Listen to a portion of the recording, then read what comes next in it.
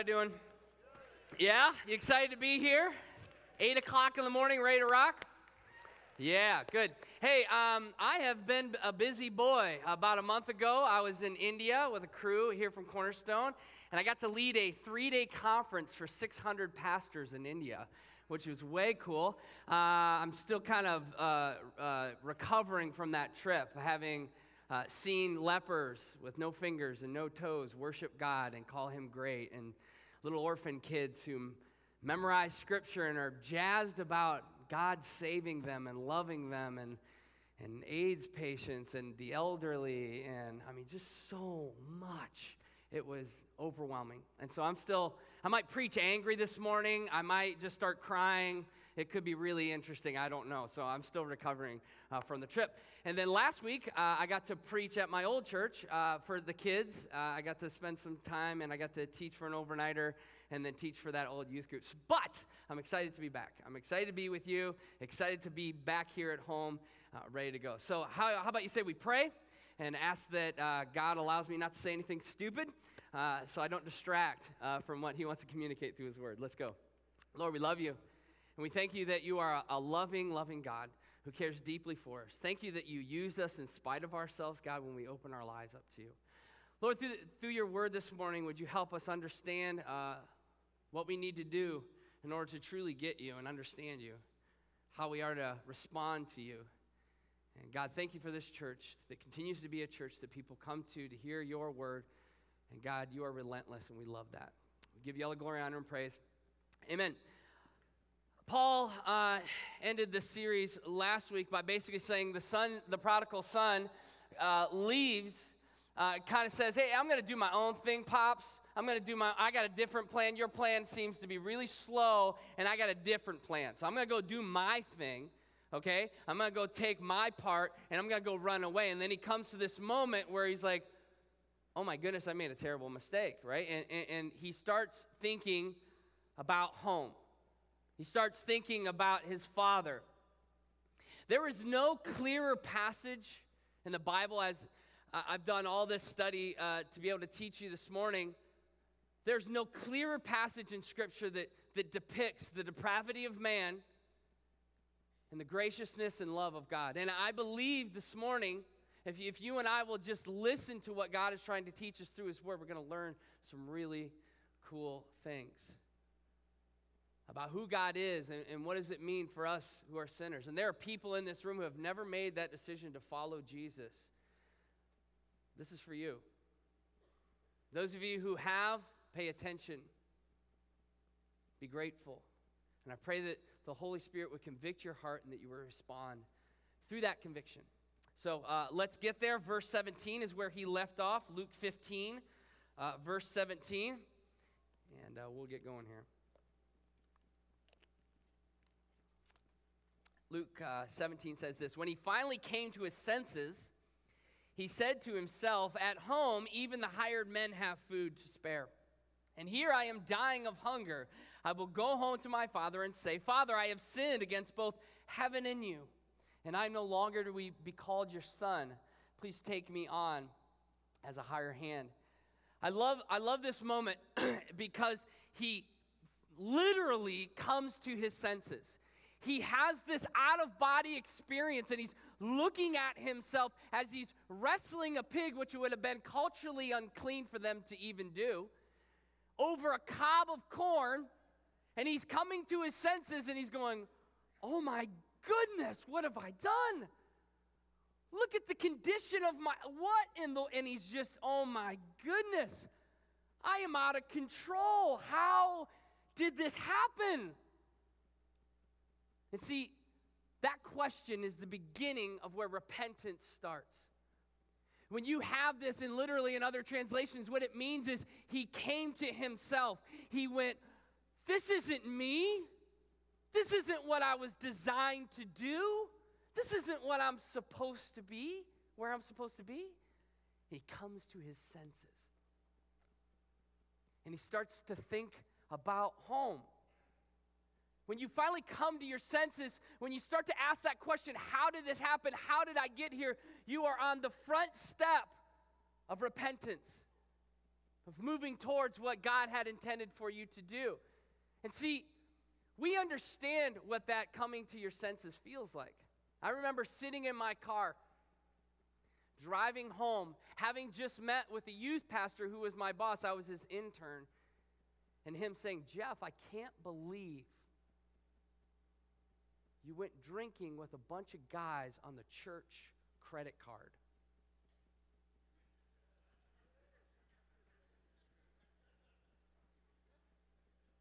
And I was driving home and having that same moment where I went, oh my gosh, what have I done? What am I doing? And then you start looking back of the trail of dead, of the people that you've hurt, all the harm you've caused, and you go, how did this happen? That's what the Son does. He comes to his senses. When a person comes to his senses, he starts to understand his true condition of where he lies. That I am depraved. I am wrong. That something is not right and I need to make a change. And that's exactly what he does. And he starts looking back at the Father. He says, wait a second, my Father is loving. He's kind. And do you know his father culturally could have had him stoned for what he did in the beginning of saying, hey, I want your money? His father could have had, can you imagine having that card, parents? Oh, you don't like your cereal? Oh, you don't like your cereal. Do you want me to call the neighbors? We're going to stone you. Sorry, I'll eat it. Yeah, you will eat it, or I'll stone you, okay? Culturally, that's the card the father had to play. Or he could have banished him from the family. You don't like that peanut butter and jelly sandwich? I'm going to banish you from the family. Okay, I'll eat it, right? But he didn't play that card. In fact, he sold off his property. That word property is bios, that we get the word biology, which means he actually gave away a part of himself, a part of his life. And the son starts thinking, wait a second, my father loves the slaves. He feeds them. He's a loving father. I need to head home. And he starts to turn. Repentance is that moment that we turn towards the Father. Turn towards what we were intended to do and where we were intended to go. Repentance starts when we understand our conditions. We have that coming to our senses. We understand what's going on and we turn from it and head in the opposite direction. We head in the direction of God. See, repentance is so much more than saying, I'm sorry. Culturally, that's what our world does. I'm sorry, like a 2-year-old girl who spills milk on the table and says, I'm sorry. God, my bad. It's my bad. And then we continue to live in the sin that we still do. See, repentance is so much more than that. Repentance is oh my goodness, I can't believe that, and then a turning and running the opposite direction in light of who God the Father is, in light of his goodness, in light of his mercy, in light of his love. Repentance equals action. You cannot say that you've truly repented if you have not changed the sin in your life, if you've not turned away to move towards the Heavenly Father who is loving and gracious and wonderful. And so he starts in on this mantra, Father, I have sinned against heaven and you. I am no longer worthy to be called your son. Please take me on as a hired hand. You can feel him wrestling inside with the conditions that he sees himself in. And that there's no way my Father could take me back. There's no way. He's too good. He's too righteous. He's too loving. There's no way. I know what I'll do. I'll come up with a plan. And I love his heart. I love that he's saying, I'm willing to do anything to be back in your home, to be near you. And that is the heart of a repentant person that says, God, I'll do whatever it takes because I've finally come to my senses and now I want to go in the right direction. I want to head towards you. It's not a standing still, and he starts to move forward. He starts to head home, and he journeys. And see, the Son knows the Father's love, right? And he knows his mercy and his graciousness, and those are the things that actually had him turn in repentance to move towards the Father. But he does not completely understand it. He completely misunderstands how massive God's love is, his Father's love is. He completely misunderstands how unbelievable his grace and unbelievable his mercy is. He has just a small version, a small idea of what it looks like, and that's enough to get him to turn and move in repentance. And for you and I, we have an understanding of what God's love is, of his grace. And I pray that causes you to turn and move in repentance. For those of you who have chosen to live in your life in your own sin and to do your own thing apart from God, I pray this morning that in light of who God is, that you would turn, but you have a complete misunderstanding of who God is. You think you know God, and you don't. I think all of us think we know who God is. And I think we have a complete misunderstanding, really, of who he is. Have you ever had this moment in your life where you thought something was one thing, and then it turned out to be a completely other thing, a completely different thing? Like walking up to a lady who's holding a baby and go, "What a beautiful boy. Oh, he's beautiful." It's a girl. "Oh, look at his toes," right? We always go to the toes, right, when it's awkward, right? If you have an ugly baby, people are always going to talk about the toes, okay? I'm just going to be straight up with you. "Oh, what cute little fingers, little toes," okay? And then you're like, "Oh, no, he's ugly," okay? That's what we do. We go to the toes. Or have you ever done the awkward wave thing? Like, "Bob, hey, Bob, hey." And he turns around, it's totally not Bob. And you're like, "Oh." You do that awkward, and you walk away as if you didn't do that, or you point to the person behind him, right? Or you go in the parking lot and you're putting your key in a car and you're like, "What's wrong with the stupid key? It's not working, my dumb car." It's totally not your car, right? But it's detailed and you're like, "I wish it was my car," My favorite one, the most awkward one, is when you walk up to a woman and go, "How many months are you along?" "I'm not pregnant." "Oh, your toes. It's your toes. Pretty. Did you get a pedicure? Oh, wow. Beautiful."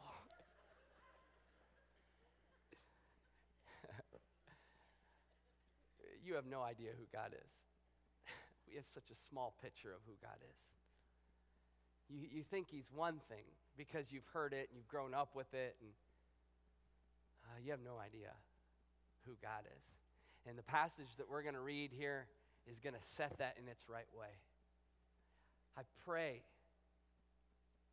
that you would be overwhelmed by what you're about to hear.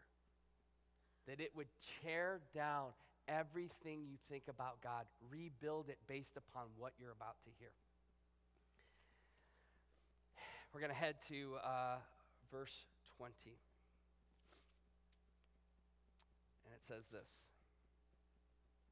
"So he returned home to his father, and while he was still a long distance off," and you can hear him going through this mantra, "I've sinned against you." I've sinned," like a kid who's, thinking he's going to totally get spanked for doing something bad. He's, "Okay, I got to figure out a way to get around this." And he's repeating this mantra and over and over and over. "Father, forgive me. Father, forgive me. Father, forgive me." And he sees his father a distance off. And while he was a long distance off, his father saw him. His father was waiting, filled with love and compassion. Filled with love and compassion, the father ran to his son, embraced him, and kissed him. His son said to him, "Father, I have sinned against both heaven and you, and I am no longer worthy to be called your son." But his father said to the servants, "Quick, bring the finest robe in the house and put it on him. get a ring for his finger and sandals for his feet, and kill the calf that we have been fattening in the pen. We must celebrate with a feast, for this son of mine was dead and now is returned to life. He was lost, but now he was found. So the party began.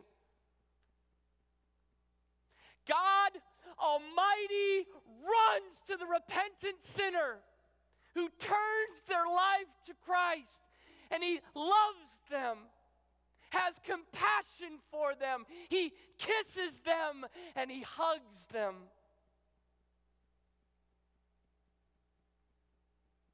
Do you feel the weight of that? Do you feel how earth-shattering that is? For so many years we thought God was the older brother, was pointing our finger in his chest. You change. You need to do good. You need to be better.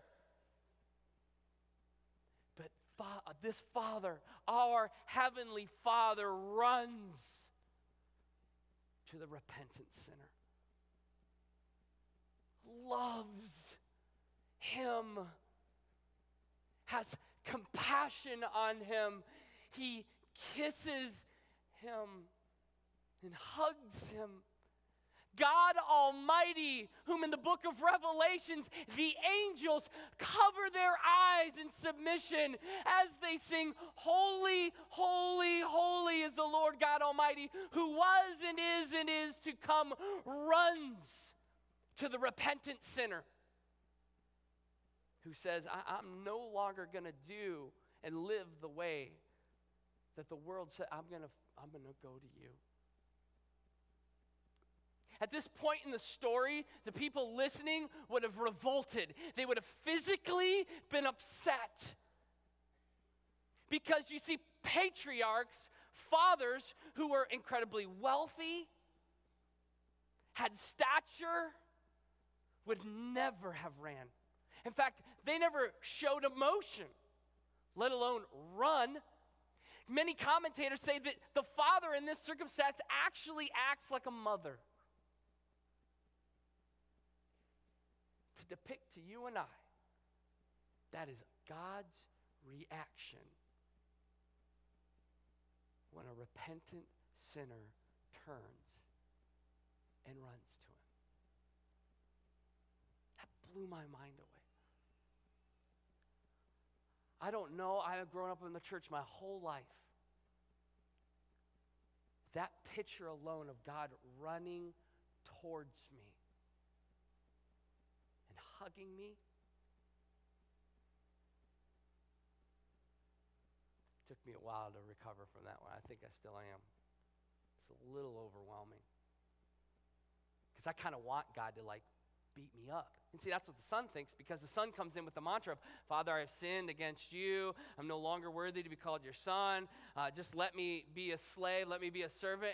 And God, the father in this story says, no. Don't try to earn me. You can't earn your way back into the family.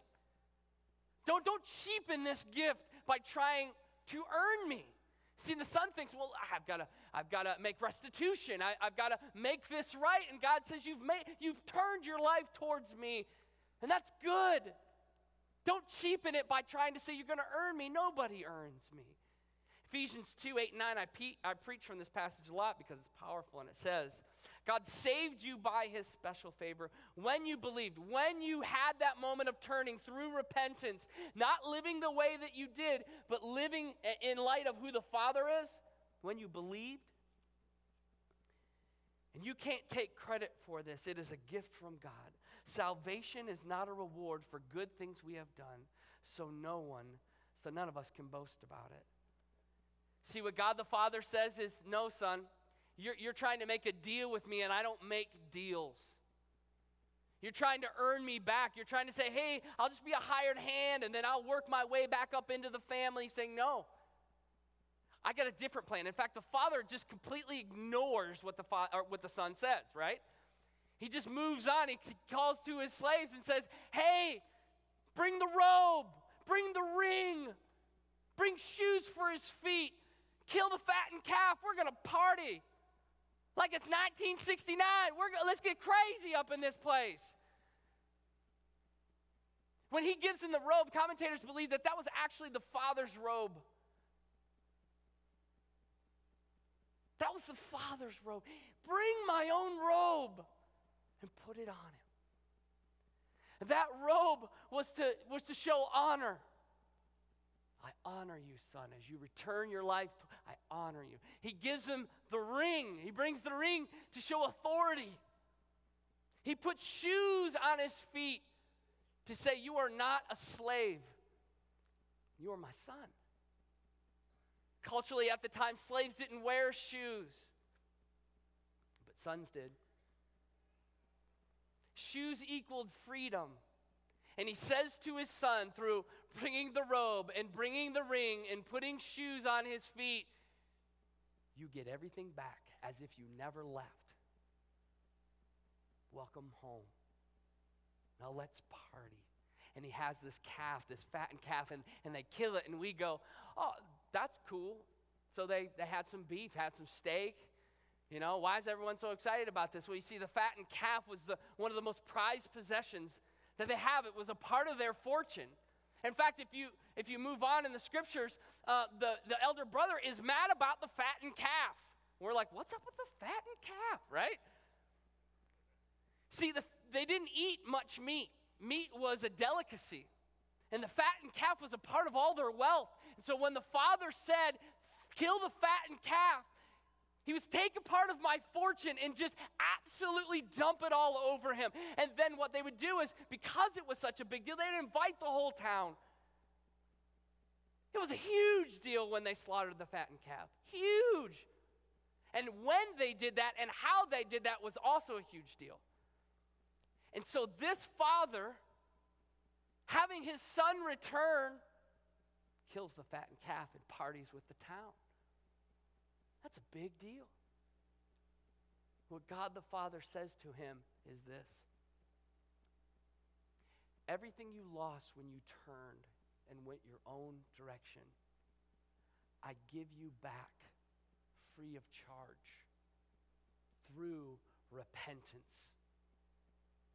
Your place, your position, my wealth, I give it all back to you. John Calvin says, no crime, however aggravated, may deter us from the hope of obtaining pardon. No matter how bad or what you've done or how far you've strayed, that God the Father, in the moment you turn and move towards him, runs to you with love and compassion and wants to restore to you everything that is yours. How great is that? So it doesn't matter how far you're gone or how far you've gone, God's love remains the same. Isn't that powerful? Isn't that powerful? Some of you today need to make that decision to follow Christ. And I believe the reason why we resist this is because we have an earthly context of what love and grace and compassion looks like. And we make God to be our earthly fathers, and some of you had terrible earthly fathers. And we say, well, that's how they do it here on earth. If you make a mistake, if you go, that's how we do it here on earth. And we think it's more like the older brother who points his finger and says he needs to make restitution for his sin. And the father says, no. When he turns in repentance, I completely take him back. The other thing is, I just don't think we get God. I think we try to make God, and we put God in these stereotypes. Google has over like 101 million different pages and ideas of who God is. And I just don't think we understand who God is. We make God out to be this old guy, this old deity in heaven in a rocking chair who is holding a proverbial lightning bolt in his hand, waiting to just get us. When in reality, he's a patient father who waits for us to turn in repentance and come home. And that's what this story shows us. And he wants to restore to you everything that's yours. Abraham Lincoln, once he was asked how he was going to treat the rebellious Southerners when they had finally been defeated and had returned to the Union of the United States. The questioner expected that Lincoln would take dire vengeance, but he answered, and listen to this, I will treat them as if they had never been away.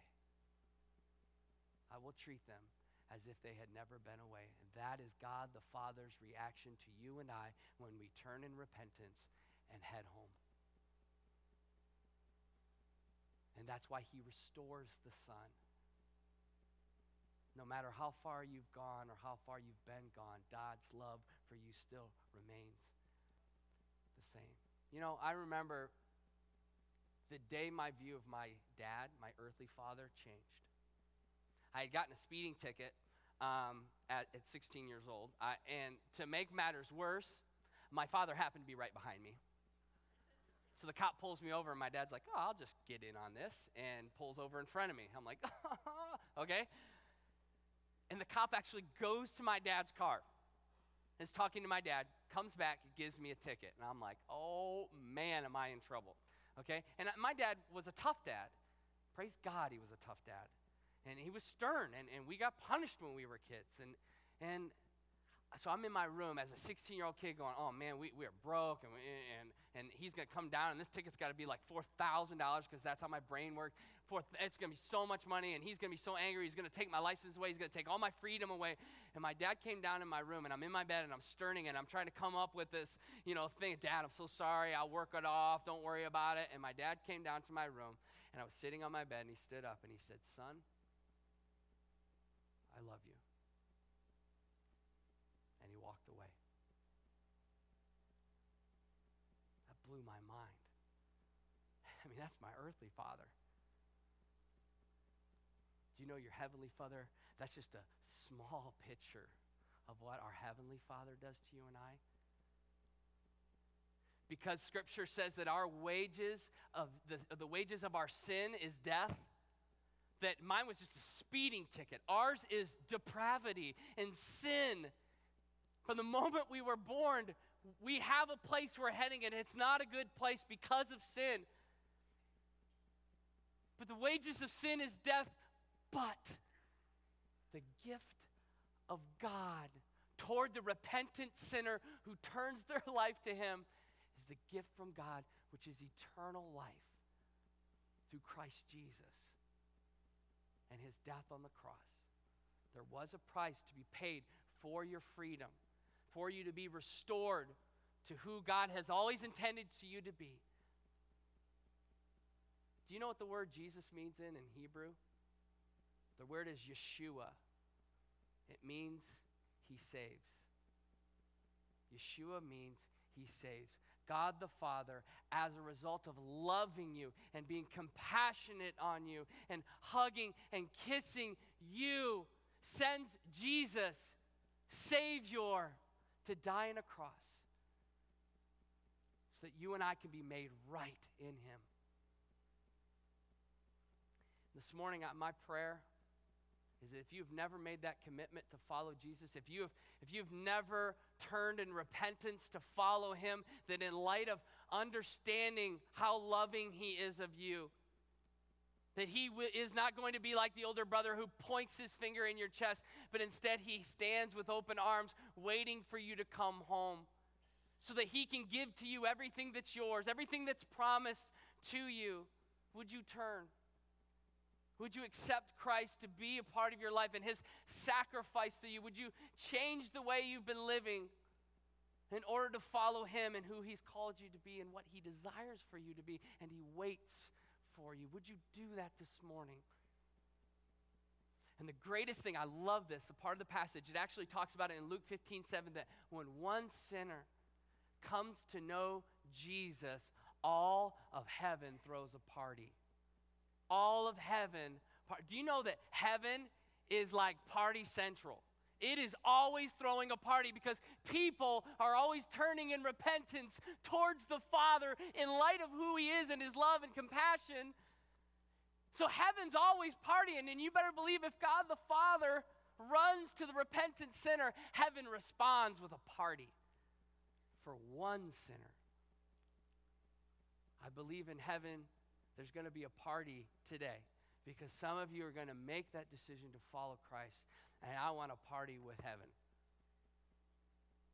So this morning, come home. Turn your heart, turn your life towards the loving, overwhelming Father who wants to restore to you everything that's yours. Let's pray. Lord, we love you. Overwhelmed for sure of this message of your grace and mercy. This message of your love, how much you care for us. God, thank you for allowing us to have a small picture of who you are. God, that you love out of perfection. You don't love out of a sinful love. You love out of perfection. Your grace is a perfect grace, not a human grace. It is so much bigger and massive for us to understand. And God, will we receive that? Would you continue to work on the hearts of those who are thinking of turning in repentance to follow you? And God, thank you for Jesus. God, we thank you for Jesus, our Savior, your response to the sinner, your running to the sinner through repentance. We thank you for Jesus and his death on the cross. Amen.